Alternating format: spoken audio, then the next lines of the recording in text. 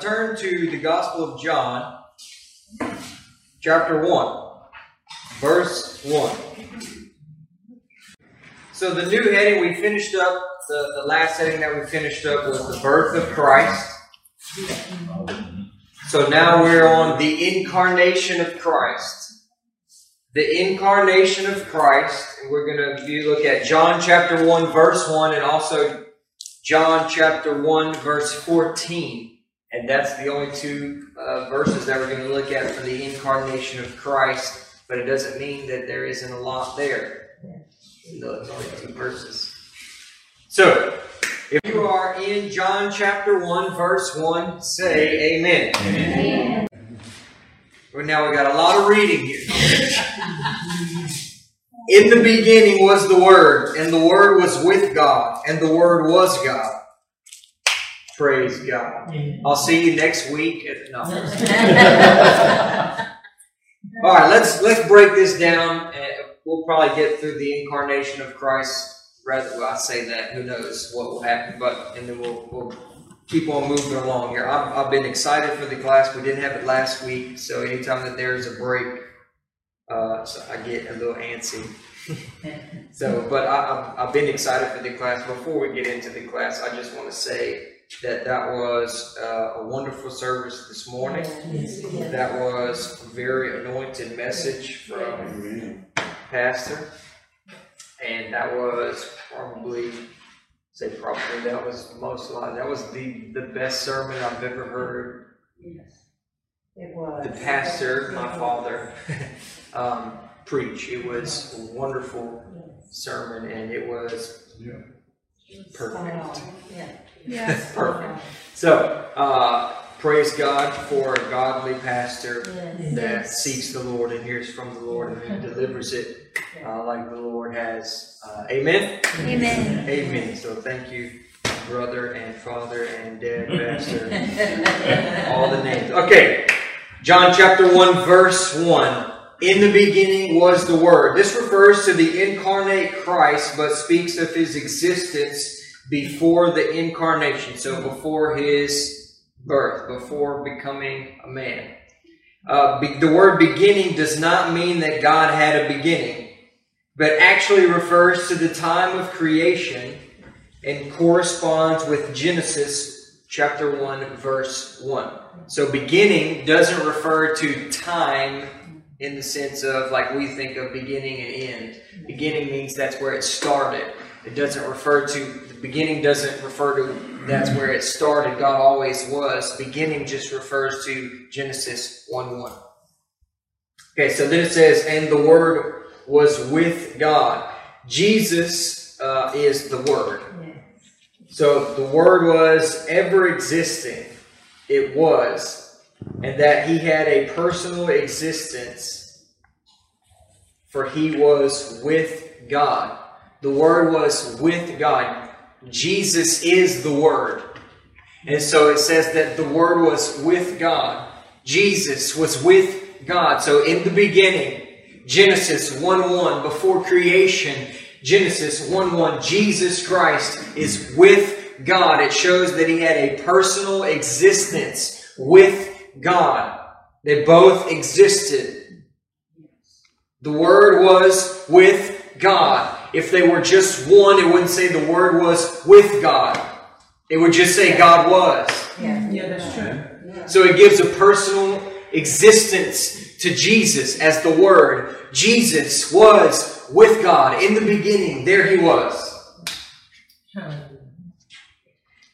It is more than just merely being with God as we think of such a term, but actually having the same relation, which the next phrase declares. So in the beginning was Jesus. I'm going to just substitute Jesus for the Word. In the beginning was Jesus, and Jesus was with God.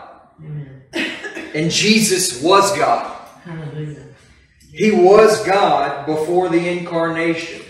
He was God during the incarnation, and He was God after the incarnation. He was and is God for eternity past and eternity future. He always was God. He always will be God. Praise God. That is vitally important to understand the person of Christ along with the cross of Christ. You cannot separate the two. That's it. No. If Jesus doesn't, and sometimes people will try to argue that and separate, so what's more important, who he is or what he did? They go hand in hand. Yeah. If Jesus isn't God, then the cross doesn't matter. Yeah. That's true. That's right. So it does matter that he's God. Right. So if a religion or whatever teaches or preaches that Jesus isn't God, then it's another Jesus. Yeah. Therefore, you'll get another gospel. Yeah. Because it's important. The person of Christ is important. Yeah. So we say, okay, so it's the person. Well, it's also the work, because without the work, Yeah. you don't have mercy, you don't have grace, you don't have any of the benefits of Calvary, you don't have salvation, Amen. you don't have anything. So you can't just throw out the work. So that they have to go together. It's hand in hand. They all go together. Okay, verse 14. John chapter 1, verse 14 says, "And the Word was made flesh and dwelt among us. And we beheld his glory, the glory as of the only begotten of the Father, full of grace and truth." So it says, "And the Word was made flesh." This refers to the incarnation, God becoming man. 100% God and 100% man. Because as we already covered, he never ceased to be God. He was God in the beginning. He was God the whole time he walked the earth. He was God. So he was 100% God and 100% man, which sometimes just if we just use our earthly mind, that's hard to understand. Just using human understanding. How can you be 100% of one thing and 100% of another thing? Sometimes it just... My daughter's 100% of me and 100% of her dad. What's that? My daughter's 100% of me and 100% of her dad. Yeah, that's a good, I'm not a parent, so all I have is a cat. He's neither of me.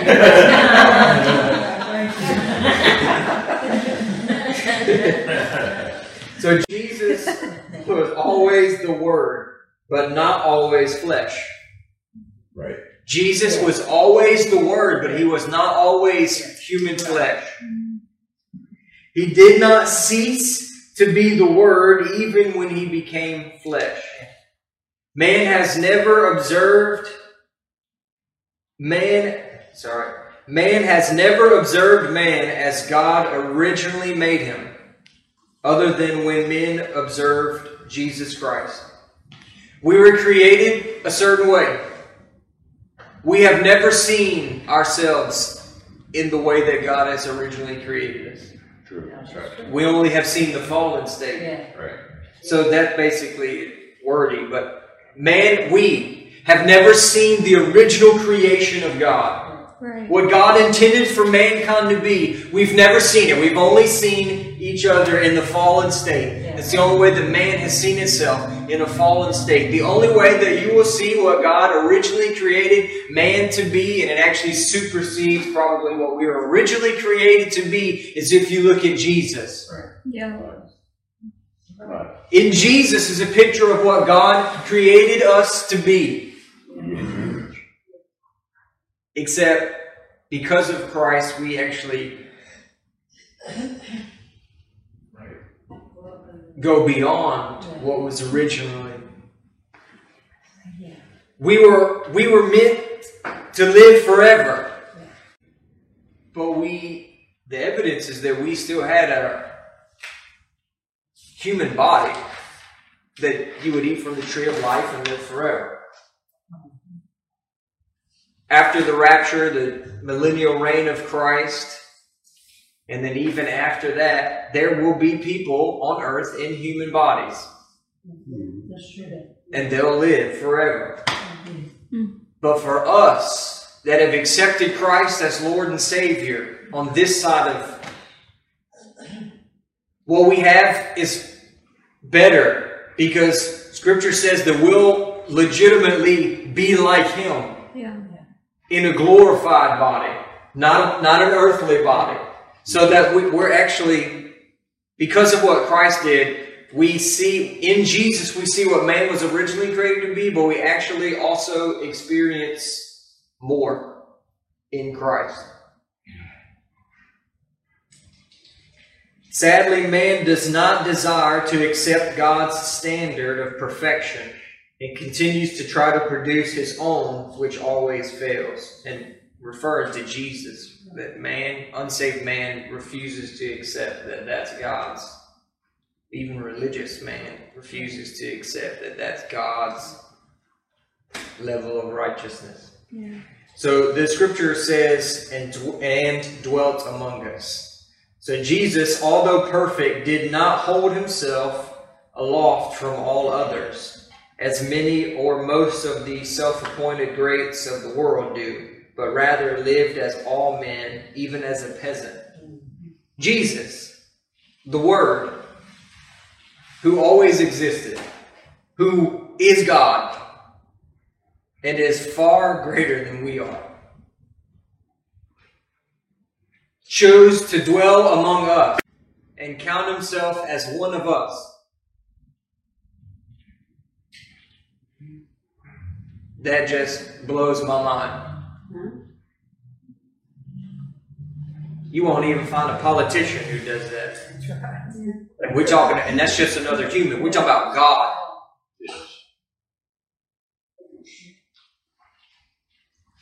We'll see it later on, I believe, but Philippians is talking about the self-emptying of Christ, the kenosis of Christ, which that's all it means, is the self-emptying of Christ. He left everything for us. Yeah. It's just amazing. As flesh, he knew exactly how most of the world lives, laboring to earn a bare existence. He was a carpenter. Jesus was not wealthy. Jesus was not rich. If you just went based off of the prosperity gospel, that the fact that Mary and Joseph were in extreme poverty, basically, and that Jesus would have also been in poverty because he was a carpenter, and if you were a carpenter, you weren't making a bunch of money. So the whole mindset behind that gospel of prosperity, the life of Christ blows that out of the water. We talk about Jesus, who's sinless, and yet Jesus Christ, sinless, perfect. God didn't make him rich. You can't tell me that he had weak faith. That's what, if you don't have strong faith, then that's why something's wrong with your faith. So by that same thought process, if you're going to carry that out, you got to apply it to Scripture, which you got to, if you believe it, you better apply it to Scripture, and if Scripture trumps it, then your belief is what? Wrong. So just accept it and let go of what you think is right. So that would be preached and believed that, well, it's obvious, based off of your thought process and the statements that you make, that in that case, Jesus must have had a faith problem. Because he didn't have a place to lay his head. He wasn't rich, that's for sure. He was persecuted and eventually killed.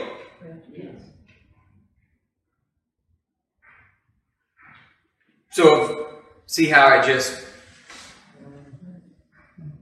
the life of Paul blows the thought process out of the water, but if you just still insist to hang on to it, then, okay, look at the life of Christ. Are you dare going to say that Christ had a faith problem? If that's the case, then what you are saying is that Christ is not what? Sinless. Therefore, you have no hope. Because you will be lost in your sin. So, yeah, good doctrine to preach. You hang on to that if that's what you want to preach. But Just look at Scripture and you'll find out that that can't be right.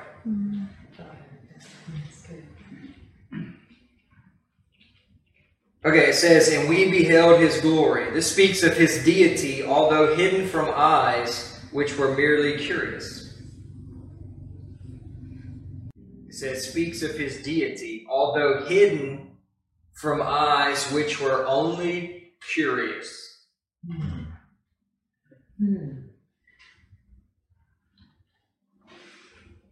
Only curious. There wasn't a seeking or a hungering or a thirsting. It was just a, I wonder what this is about. The word beheld, you should have this in your notes. Beheld, you see the Greek word there? I'm not going to try to say it. Means a careful and deliberate vision which interprets its object.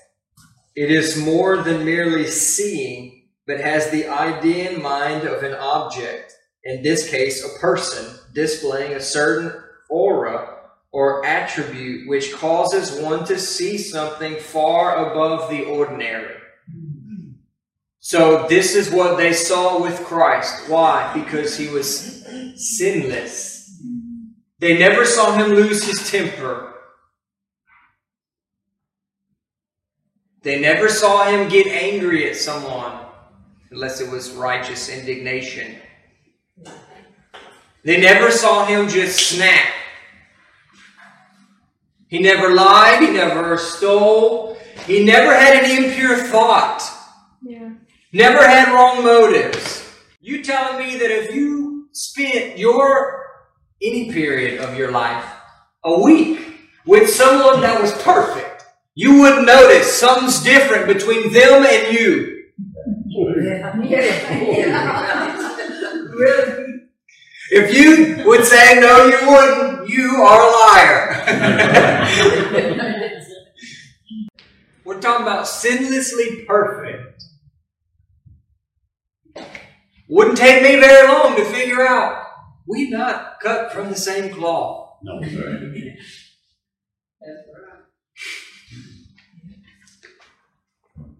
The next part of verse 14 says, the glory as of the only begotten of the Father.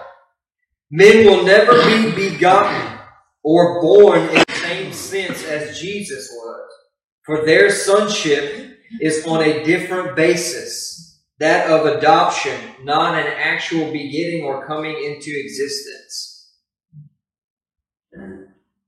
We are adopted. We are not begotten. We're brought into the family. We're not of natural birth into the family. The only one that can claim that is Christ. We're just adopted. So even, and I've heard it's not necessarily wrong, but not necessarily right either, I suppose. But if you were to, one of the things that I've seen and heard is, people say, well, I'm a king's kid. Well, you're adopted. You're not the same as Christ. You're not. He was the only one that was born of the Father. So sometimes and it is true, but we kind of take it to something that's not really meant to be. Like, if it wasn't for Christ, you got nothing, baby. Right. So you better off just taking the emphasis off of you. Yeah. And putting it where it belongs. I am in the family. I do belong to God. I am His child. I have benefits because of that. But if not for Jesus, if not for Jesus, I'm not in the family. I can't come to Him. I'm doomed forever and ever.